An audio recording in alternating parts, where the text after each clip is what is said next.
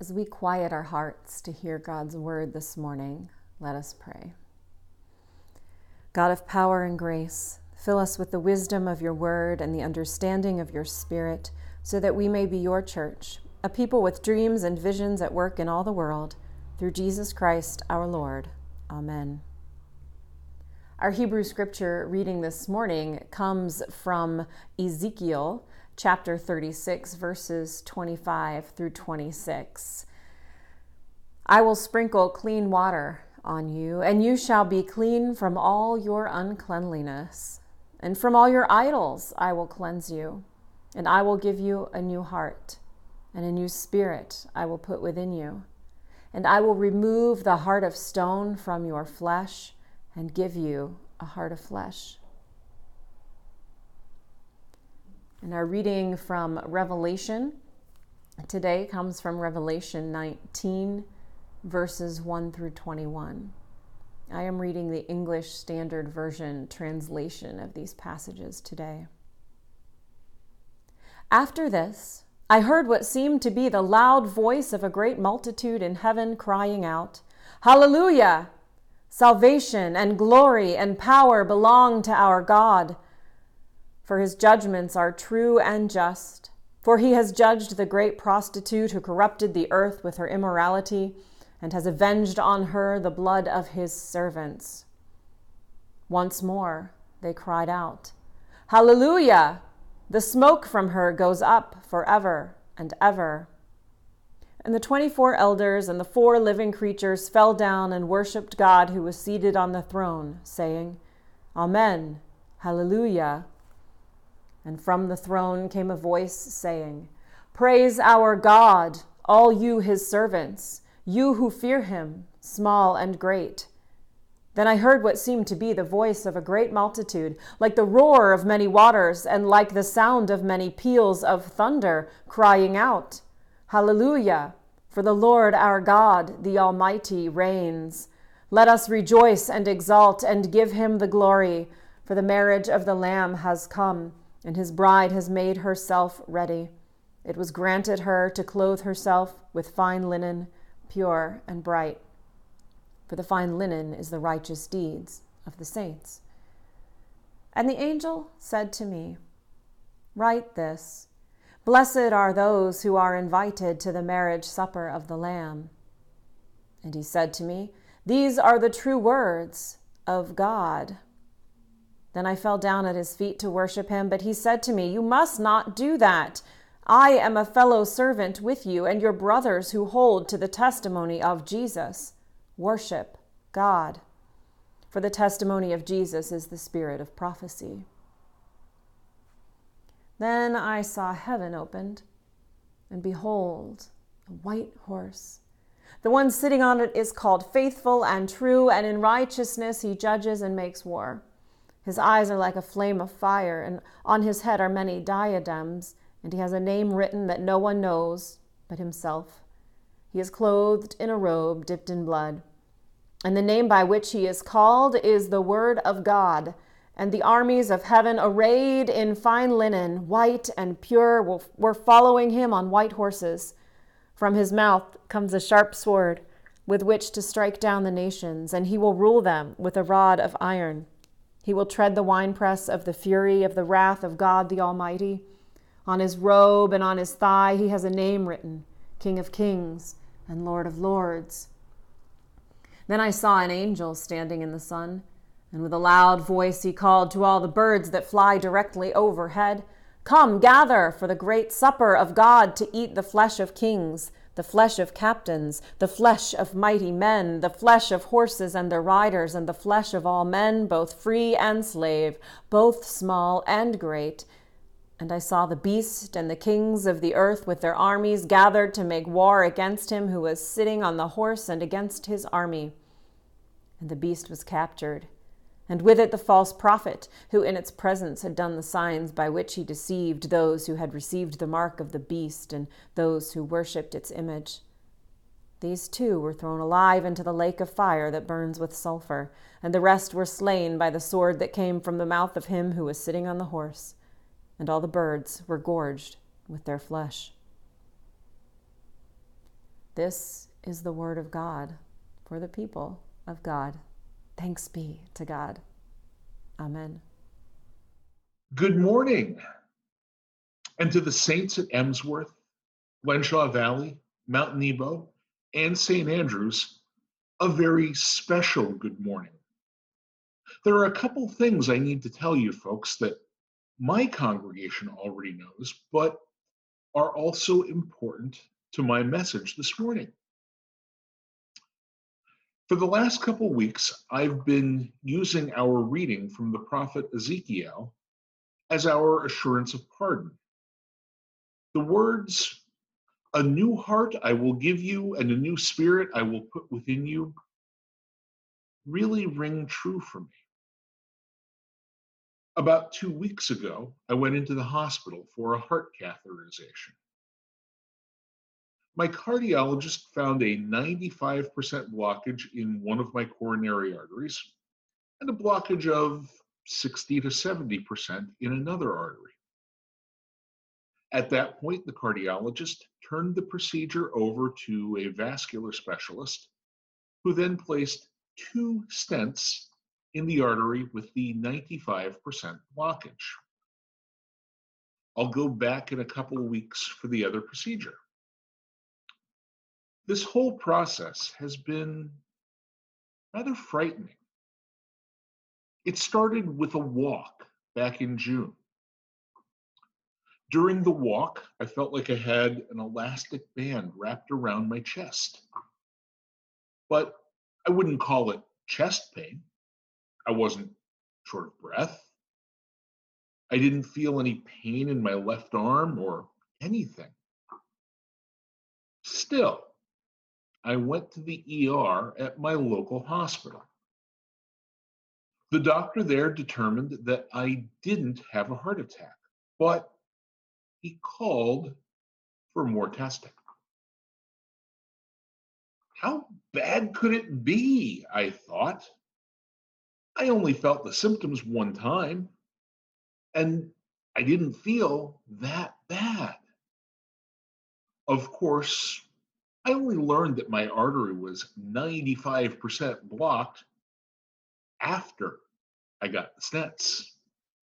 It was bad, very bad. I didn't have a heart attack, but I could have. It was a close call.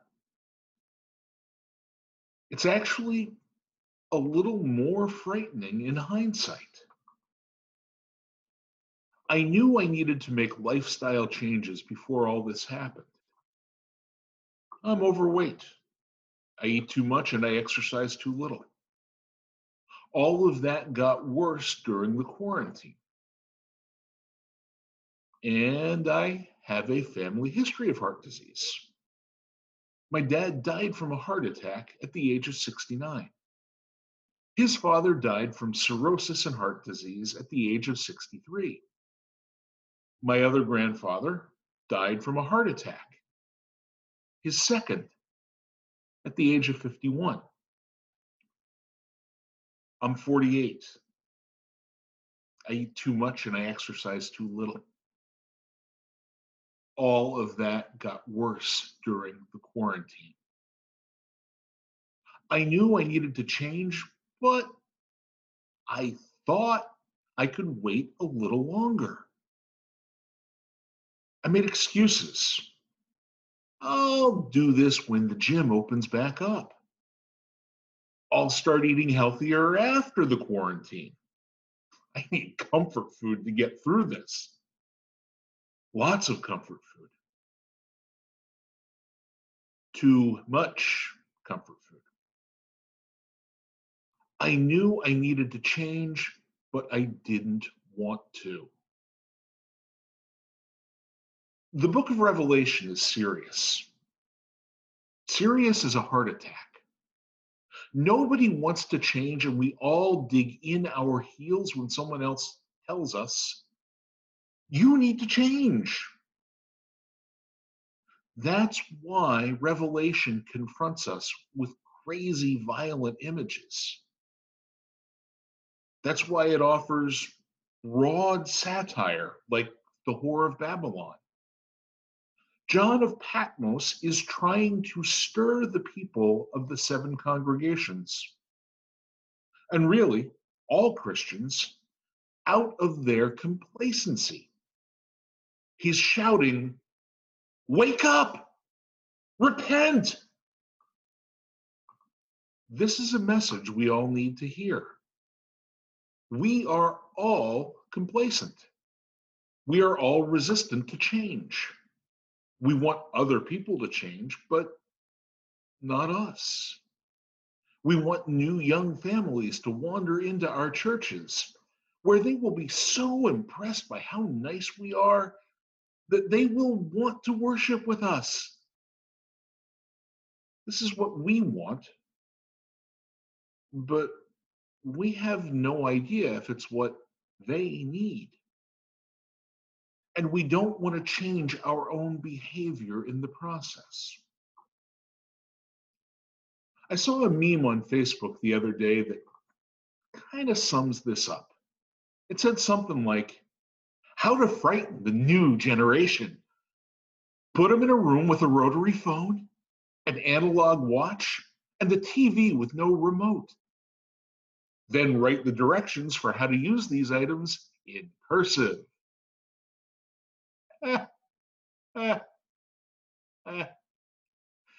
Yeah, I'll admit I laughed at first, but then I thought about it.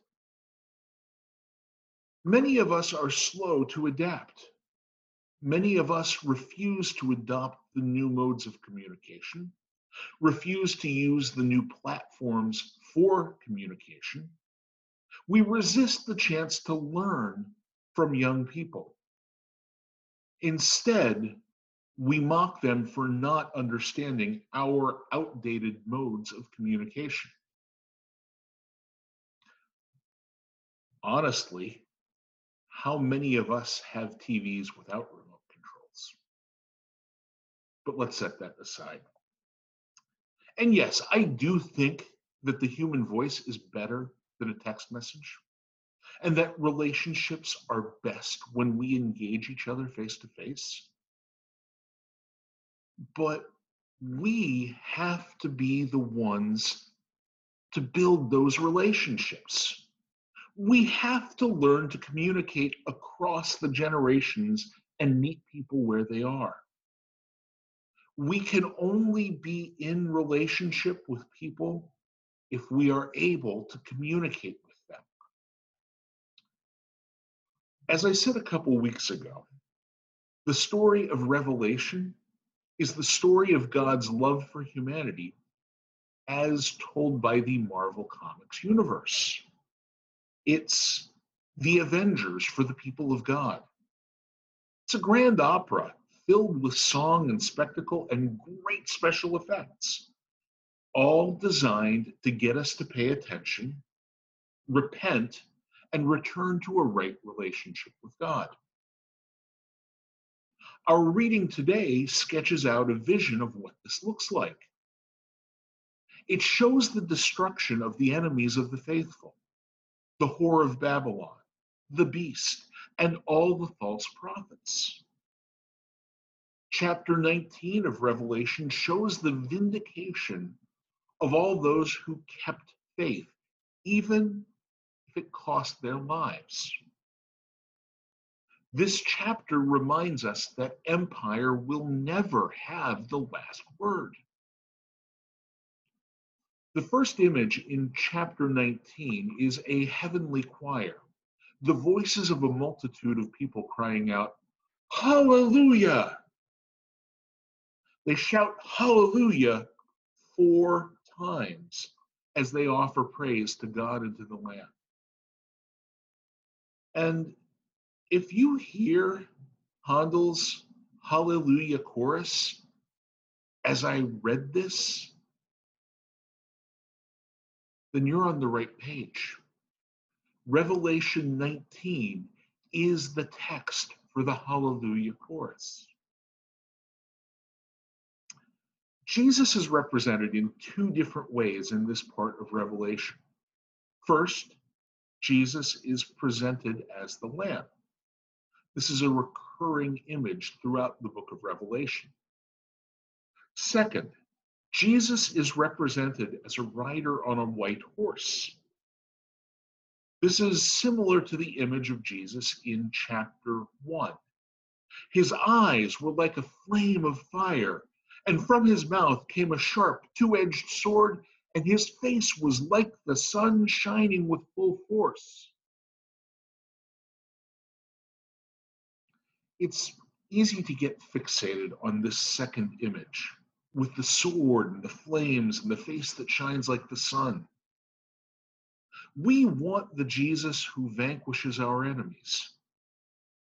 But that's not where we find the grace in this part of the story.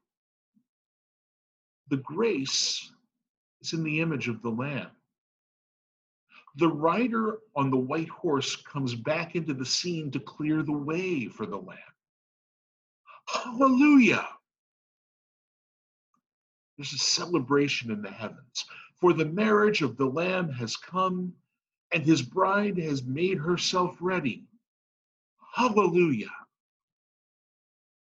Remember, this is a metaphor. Christ's bride is the church. We hear this metaphor in a lot of our hymns. Think of the hymn, "The Church is One Foundation." It's one of the many, many hymns that come out of Revelation. The first verse states, "The church's one foundation is Jesus Christ, her Lord. She is his new creation by water and the word.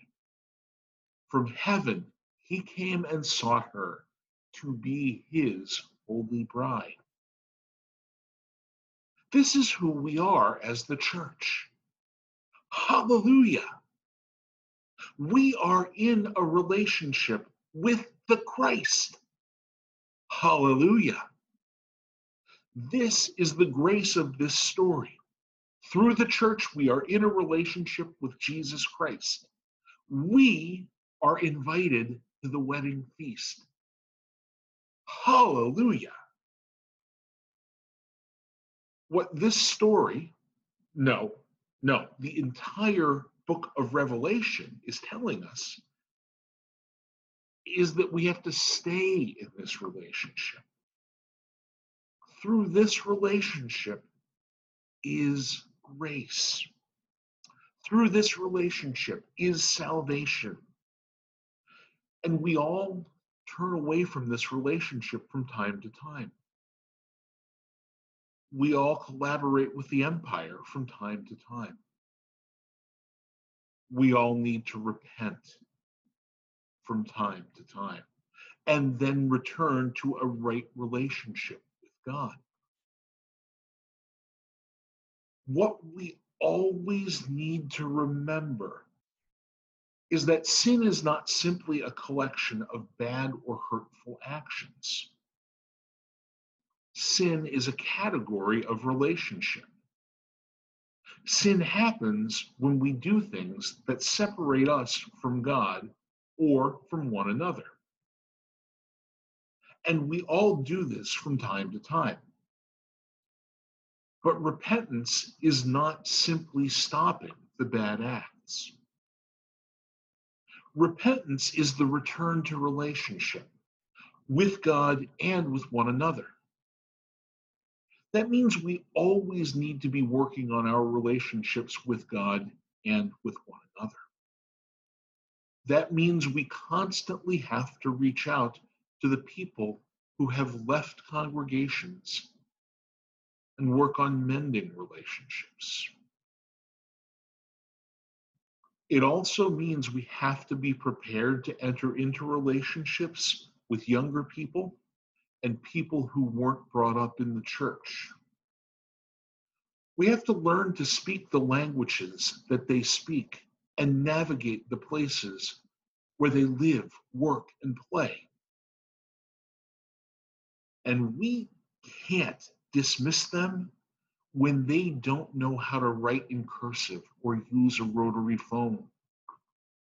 If we're going to share the good news of Jesus Christ with new generations of people, with people who have left the church, and also with people who have never been a part of the church, then we have to repent from our old ways of being the church. We have to repent from our old expectations that people will just wander in and find out how nice and friendly we are. We have to engage in new and different ways. This is scary, I know.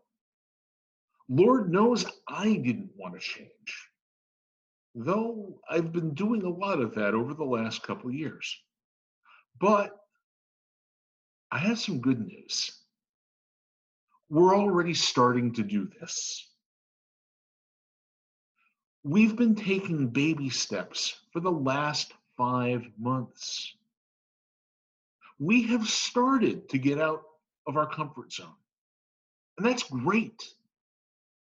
We only begin to grow once we get outside of our comfort zones. This is how we live into the grace that's described in Revelation and in the passage from the prophet Ezekiel. This is what it means to be given a new heart and a new spirit. When God grants us a new heart and a new spirit, we are called, we are obligated to put it to use.